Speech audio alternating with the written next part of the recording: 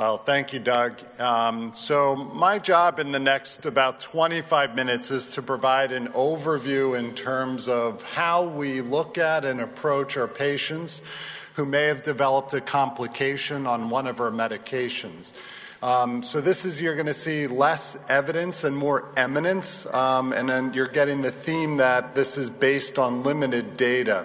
However, as we went through the meeting, I think most of us sit here and think that one of the aspects of care that is still the most challenging are the patients that come in who are going to start on these treatments, and they ask a litany of questions appropriately about the safety and the safety profile. And then one of these safety events actually occurs when we have the patient on the medicine, and then the question is, what do we do? So this is really the focus of my talk, and I hope to tie together many of the themes, and certainly in the discussion will be interesting as well. So these are my disclosures, but I actually should say my most important disclosure, despite moving to Cleveland, and I think Ray Cross is going to be most happy about this, I don't think I can ever replace the Steelers despite 3 weeks in a row of losses and the Browns actually playing better. And the reality is, Ray told me last night that the Steelers could end with the same record as the Browns this year, which makes me a little bit queasy to think about. But I'm still hoping that Cleveland does well. So just to put that out there. So what are the agents that we really consider when we look at the current milieu of treatment? So we have the anti-TNFs, anti-integrin, anti-IL-12/23, and the JAK inhibitors. And these have all been integrated into your practices in some degree over the last 20 years, and then more recently with some of the newer therapies. So I'd like to, first of all, give a shout out to Dr. Ben Click, who actually wrote this. And if you're looking for some guidance, we just actually published this, and I think it's now available online, a practical guide to the safety and monitoring of new IBD therapies. So much of what I'm going to cover here is published in this review, where we also try to provide some practical guidance on how to approach these patients.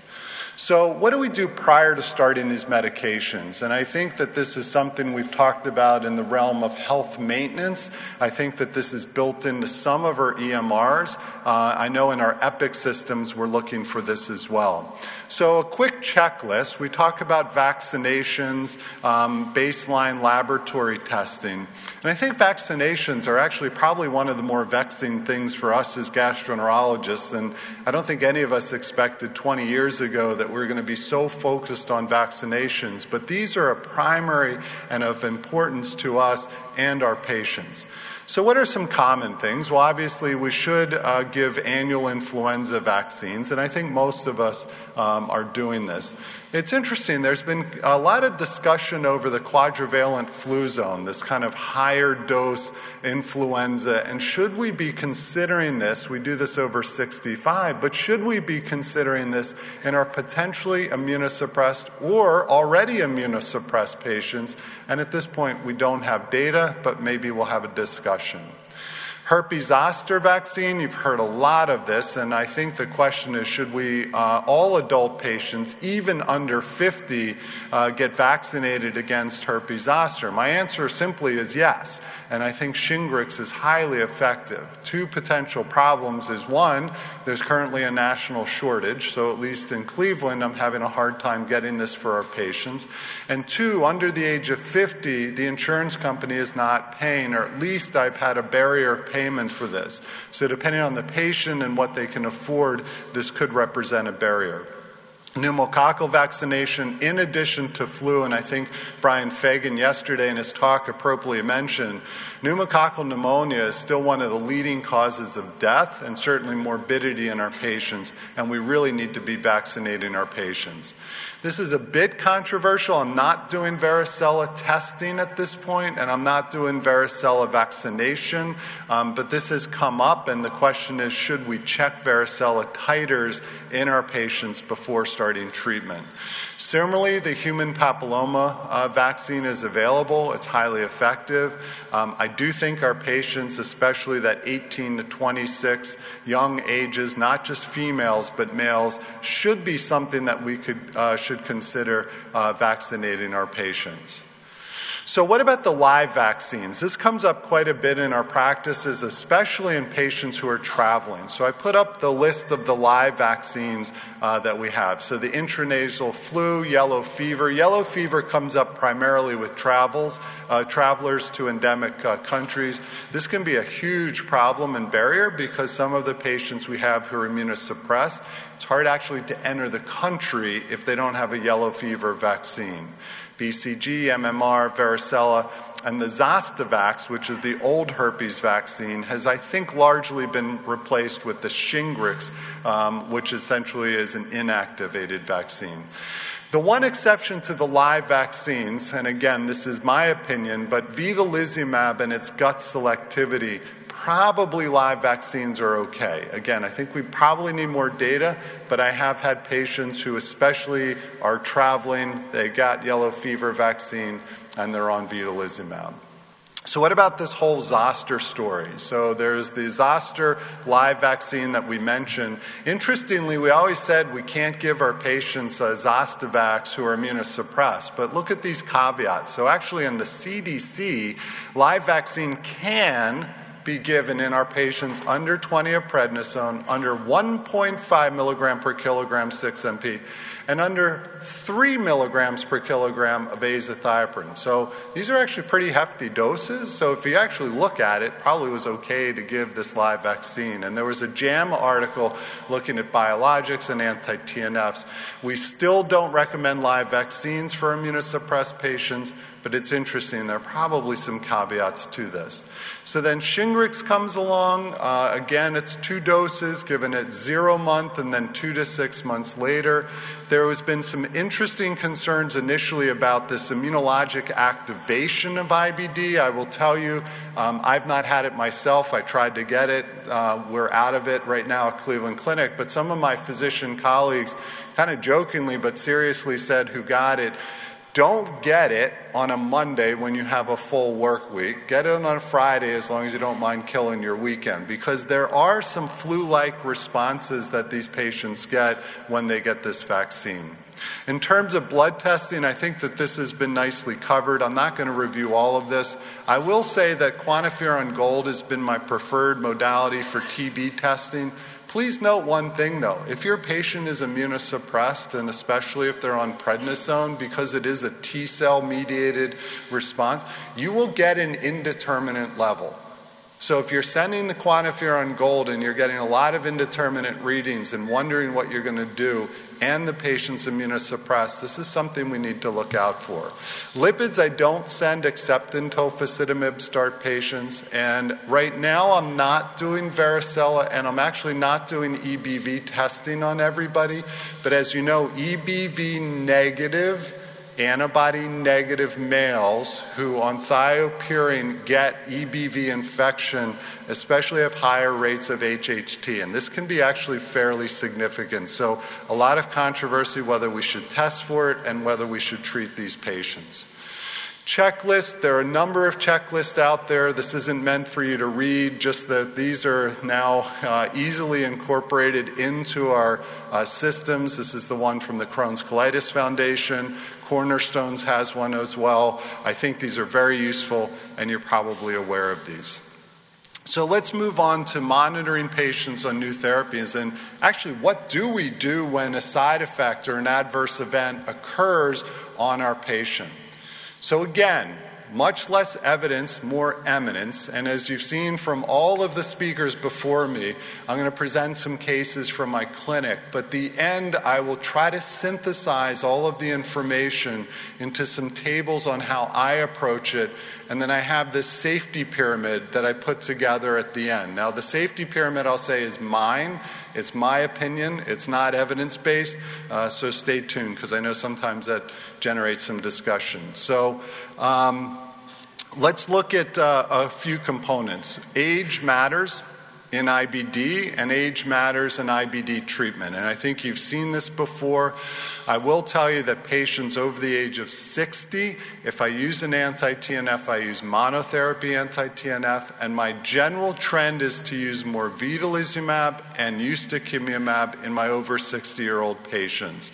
So I'm using less combination anti-TNF and more monotherapy with the three classes of biologics.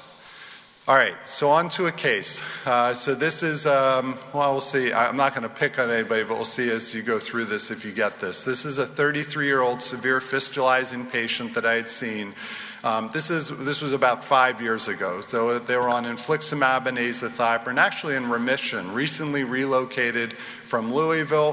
For the past month, had fever, myalgias, weight loss, cough. What were we initially worried about? Tuberculosis. We did a TB workup. It was negative. Quantiferin actually came back negative, not indeterminate. The chest x-ray shows this. So what is this? All right, so I heard PCP and I heard histoplasmosis. So bronchoscopy's done. Nobody knows what this is, so I'll tell you. So this is histoplasmosis. So invasive fungal infections are higher in our patients on anti-TNF. So what do we do? Okay, so this patient has active histoplasmosis. They've had pretty severe IBD in the past. So we stopped the azathioprine and infliximab initially to treat. And then the question is, what do you do when the infection's cleared? So this was a patient actually at the time who's doing extremely well. Ultimately, we switched over to vedolizumab as a single monotherapy agent, and the patient has done well. So anti-TNF safety, you know the story as far as what the available anti-TNFs are in inflammatory bowel disease, so I won't recap all of the names. But we also know if you look down the side effects, and you actually heard some very nice talks earlier about some of the side effects, but still probably the two that I would point out are serious infections and skin. And I think skin is actually kind of a window into the soul of our immune system, if you will. And it's very interesting. I think these skin manifestations in IBD, but now in reaction to our medications, may represent something. And serious infections. So I still think infections are the one thing with anti-TNFs that I'll counsel my patients on and make sure that we talk to them about these as well. So one thing on the histoplasmosis I should mention, we ultimately did go on to vedolizumab. IV immunoglobulin, Dave Schwartz, who I don't think is here right now, but interestingly, there's been some salvage studies using IVIG in patients who've developed infections on anti-TNF. It's an expensive therapy, it's sometimes hard to get, but it's an interesting alternative for these patients. Well, we talked about vedolizumab. I'm not going to talk about natalizumab, and I think Alan and others mentioned we're rarely using that. But vedolizumab, as we know, is gut selective, and there are a number that are in the pipeline. So this is a therapy we're going to see more over time, both in the IV form and in the subcutaneous form.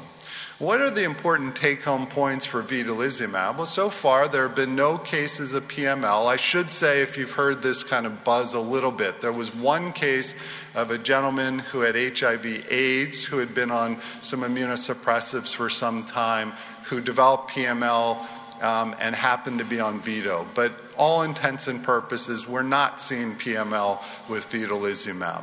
The other important aspect is the immunogenicity rate with monotherapy vedolizumab is in the order of about 2 to 3%, and that's similar to ustekinumab. So when I start vedolizumab as the first-line agent, I do not give combination therapy.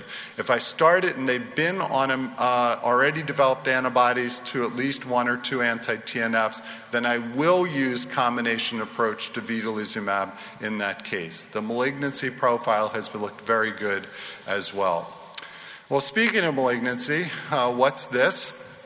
It's a 39-year-old Crohn's, again on combination therapy, 6-MP, and infliximab actually did extremely well for 8 years. I should mention this man had very severe Crohn's, actually gastric, small bowel, upper, lower, and colonic disease with fistula, who his life changed in a very good way, but now he comes in with weight loss, sweats, and low-grade fevers. And I think as the speakers were saying before, this actually came as a 5 o'clock on a Friday call, and the question is, what do you do? This is not something we ignore. So this is what we talk about a lot and we hope we don't see, but this is a guy who developed the non-Hodgkin's lymphoma. And the question is, what do we do with the IBD medications? And my sense is this is probably more thiopurine driven, but I'll come to in a minute the anti-TNF story. So what do? We stopped both agents. Obviously, I think all of us do that. He responded extremely well. So he got 3 months of treatment for his lymphoma. Now, at the time, we didn't have some of these other agents, and we did have a discussion with the oncologist. He went back on monotherapy, anti-TNF, and he's actually been lymphoma-free in remission. Today, I probably would have switched him to either vedolizumab, probably preferably, or ustekinumab as my next step. So the question is, should we abandon thiopurines completely? So the pendulum swings vastly in the last 20 years. And you've heard us at the podium now shine away from thiopurine monotherapy at all and talking about combination. So this was an interesting French study looking at lymphoma rates in patients with IBD, and in the orange on the left-hand bottom of this, 2/3 of lymphoma actually occurred in patients who had not been on thiopurines or anti-TNFs. Combo therapy, you've seen this, the anti-TNF and the thiopurines are the highest. Interestingly, and there's some imperfections to this study, but the point made is thiopurines are probably the putative factor in terms of lymphoma, but anti-TNF alone may also have a lymphoma signal. So thiopurines, what do I do in my practice? Well, again, I mentioned a minute ago, I do use these in combination with an anti-TNF, and I rarely use thiopurines alone as a single agent anymore. So I'll tell you, in my practice, I only are using these in combination. I don't use them, as I mentioned, in combination with vedo or ustekinumab. I think you eliminate the safety profile of ustekinumab and vedo by using these.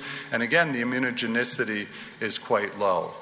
I do, after a year, de-escalate the thiopurine and get them off. One exception I have had, and all of us have had, these really catastrophic Crohn's patients where there's almost this malignant Crohn's where it's so aggressive. I actually, if they're doing well in combination anti-TNF and thiopurines, I do not stop the combination. And we've all had these patients for years who've done well. The very severe Crohn's, in essence, is almost, in my opinion, almost like a malignancy in terms of how severe it is in some of these patients, and I wouldn't stop combination. Well, think back, too, we confuse all of you, and we confuse ourselves. Every 5 years, we tell you something different. So 5 years ago, we said, never stop combination. Now we're telling you something else. But this is one case where I don't stop combination. My young males, I am using more methotrexate.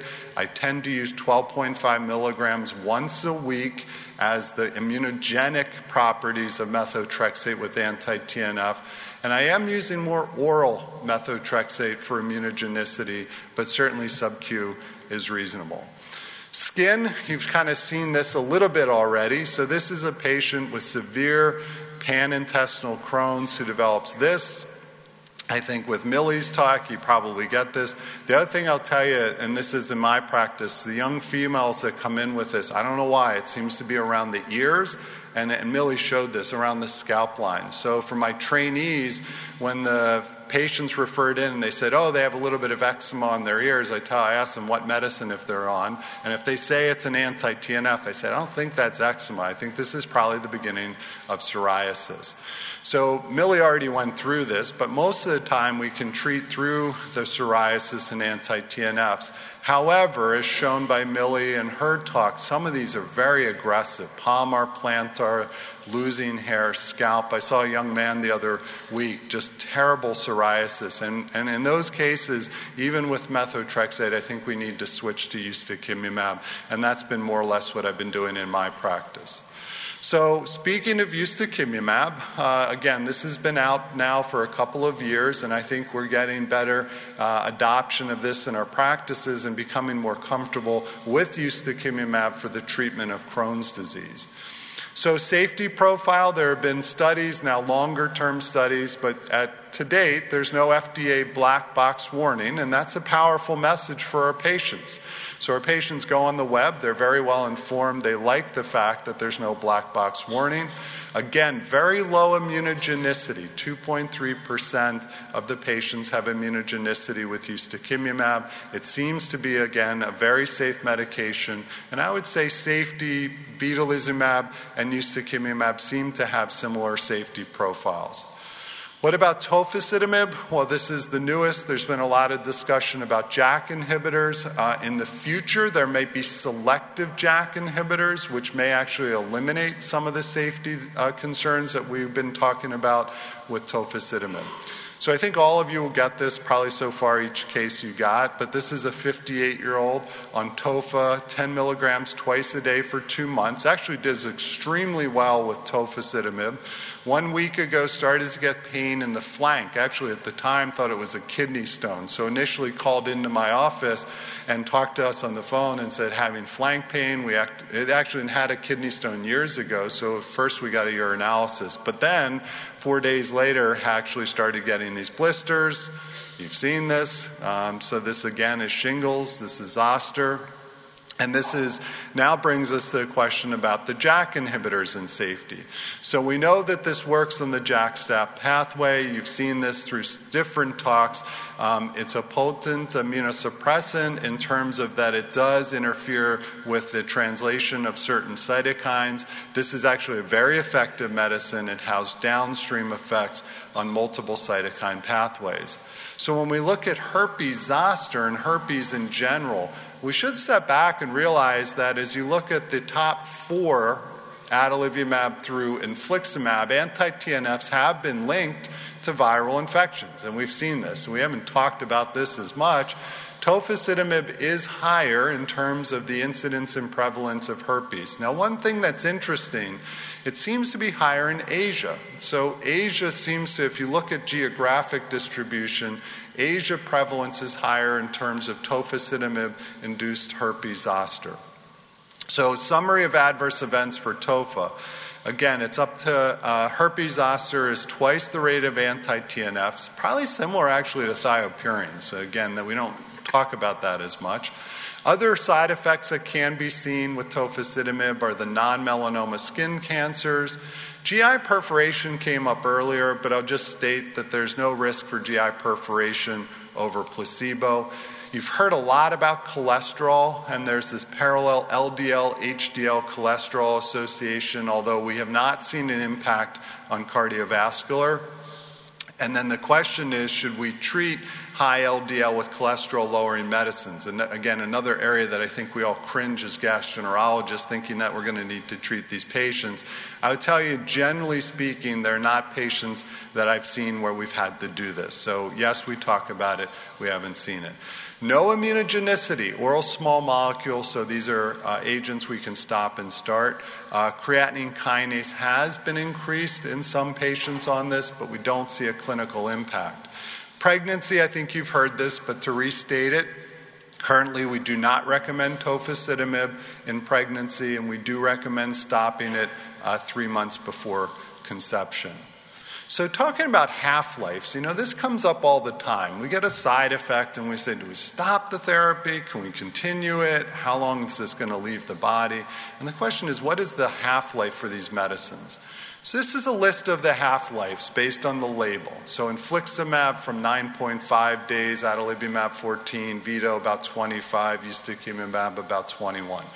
In the red, though, you'll see for the monoclonal antibodies to fully clear probably is truly 5 half-lives. And the other part of this at the bottom in purple is there's probably an immunologic impact that's much longer. The reason I say that is we sometimes stop these therapies, but the reality is by the time whatever they're having clears, the drug itself probably is still on board. So do we really have to stop it? And I think that's something we need to think about. Tofacitinib's in the matter of hours. So as long as the renal function is normal, tofacitinib is cleared quickly. So I put together a calendar, and I'll show you today.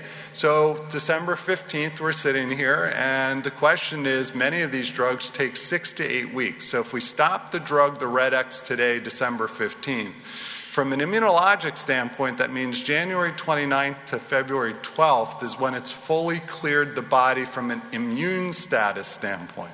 So do we really need to stop these? And again, I don't have an answer, but I think we sometimes knee-jerk to stopping when possibly, especially with certain infections, we could possibly continue through. Tofacitinib, interestingly, if we stop it today, should be cleared technically by tomorrow. So it's a very fast clearance, and this is something that's a bit different than the monoclonals. So what do? I'm going to give you some summary tables now. So if you have an infection, and the question is which infections are associated with medications, I broke them down into viral, bacterial, opportunistic, and C. diff. You can see the 4 mechanism of action classes of medicines across the left, and then kind of the boxes in terms of what's been associated. So I think we all see that the anti-TNFs, pretty much we see an association with most, especially the opportunistic infections, fungal infections. We do see the JAK inhibitor, certainly zoster. We've seen that signal. Bacteria, I don't know. I put a yes with a question mark, the same with the IL-12/23. Well, what do we do if we get these infections? Do we need to stop the medications in these? So I think the opportunistic infections, which I read highlighted here, are probably the ones that we would need to pay a special attention to. So the anti-TNFs, and again, I say a minute ago that we have a longer half-life. I think you really need to use the risk-benefit with that individual patient. But for most of these, if it's a serious fungal infection, so the guy with the histoplasmosis that was quite severe, I'm not going to be cavalier and say we should continue to treat through. We should stop our therapies in that. The interesting one, you can see what's different in this column are the anti-integrins. So it may be that vedolizumab, if a patient is due for a dose, I mean, practically speaking, if the patient's extremely sick and they're due for a dose tomorrow, we're probably practically going to hold it for about a week. But the point is, vedolizumab is probably okay to continue to treat through. The viral infections related to the JAKs, and again, I don't know if we actually have to stop. This came up yesterday. I put stop, treat, and restart. I'm not sure that's necessary. I guess if it's ocular or facial zoster, that would be important. But I sometimes wonder, and this is kind of what we did with the thiopurines. We never knew if we should stop or continue, but I put that as a question. There had been initially some concern about the anti-integrins and C. diff. I don't know that we're seeing this at a high rate. CMV would be in the same bucket. If somebody has a bad C. diff infection or CMV and they're due for a dose of vedolizumab tomorrow, I am holding it without any evidence-based data, but just because of the gut selectivity. I think generally it's okay in C. diff. CMV, I think, is just a bad actor in general, which is going to probably prognosticate toward a colectomy anyway, in my opinion. Malignancies, so I put solid tumor and lymphoma. So solid tumor, interesting, when you look down the column, we don't think, or we haven't seen solid tumor association with our biologic therapies. Lymphoma, yes, and specifically lymphoma with the anti-TNFs, but specifically with the thiopurines. I put JAK there as a maybe because there has been some, at least, question about this, but I think the longer-term studies are not showing this. So what do we do if somebody develops a solid tumor or develops a lymphoma? Well, if the patient, so this is my rule of thumb for the column under solid tumor, if the patient goes on a systemic chemotherapeutic agent, which is immunosuppressant, I usually stop the second agent. We can have a discussion about whether we need to do that with vedolizumab, but I stop it because they're being immunosuppressed anyway. We work with the oncologist, but we will we will restart the medication once they're cleared, and certainly I think ustekinumab, certainly vedolizumab I think is safe to continue and treat through. What about lymphomas? Well, if they have an active lymphoma, I think in the anti-TNF, certainly stop. Thiopurines, absolutely stop, and never use a thiopurine again. The vedolizumab's probably okay to continue.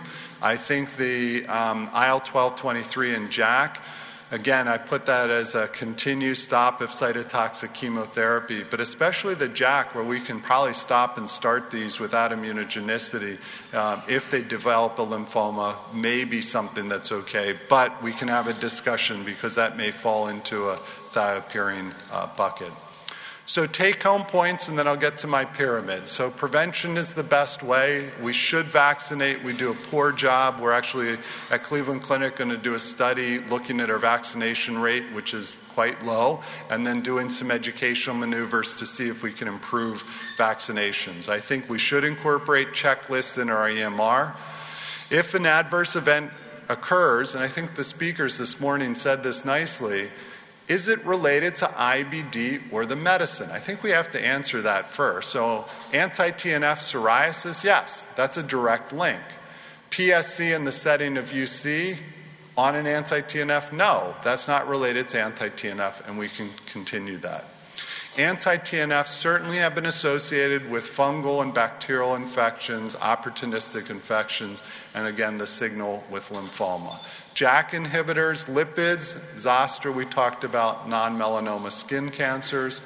IL-12/23, so far, no black box. I think we just need to be vigilant for infections, but seems to have a nice safety profile, as well as the vedolizumab. The transient elevation in LFTs with veto seem to be mild. Arthralgias, we can have a big debate on that, but I don't think that that's as much a problem. Non-infections pharyngitis, since this is taken up by the mucosa, some patients will get a little bit of a sore throat when they start. I tell them, don't worry, it's not, unless they have a fever, that generally goes away. And age does matter. So over 60, monotherapy anti-TNF, I don't use combination, and certainly things like veto and ustekinumab are appealing. So this is my safety pyramid, and I realize this is not evidence, this is my thoughts, so this is nobody else. So I got in trouble a little bit at ECHO, or not in trouble, but at ECHO last year, this stimulated a lot of discussion, and I'm curious to see what the panel thinks. I'd put steroids at the bottom of the safety pyramid. And I think combination anti-TNF and thiopurines. Thiopurines or tofa, and I'll come back to tofacitinib. I was looking at them in a similar on par. Anti-TNF monotherapy, ustekinumab, and vedolizumab. So some people say, shouldn't veto and ustekinumab be on the same line? I can't argue with that. I put veto at top just because of the gut selectivity, and still ustekinumab is systemic. But keep in mind one thing. When you look at anti-TNFs and thiopurines, if they're working, we need to individualize treatment. Because under treatment of IBD and severe systemic inflammation that can lead to neurologic consequences, vascular consequences, we need to treat our patients with what we think the best therapy is. And an adverse event is under treatment. So keep that in mind when we look at these. And I put a red arrow with tofa, and I wonder if we move it up the safety paradigm because of some of the safety data, the 5-year data that's coming out, which looks very good. I think we may think about this in a different way. But thank you very much for your attention, and I guess with that we'll have a panel discussion.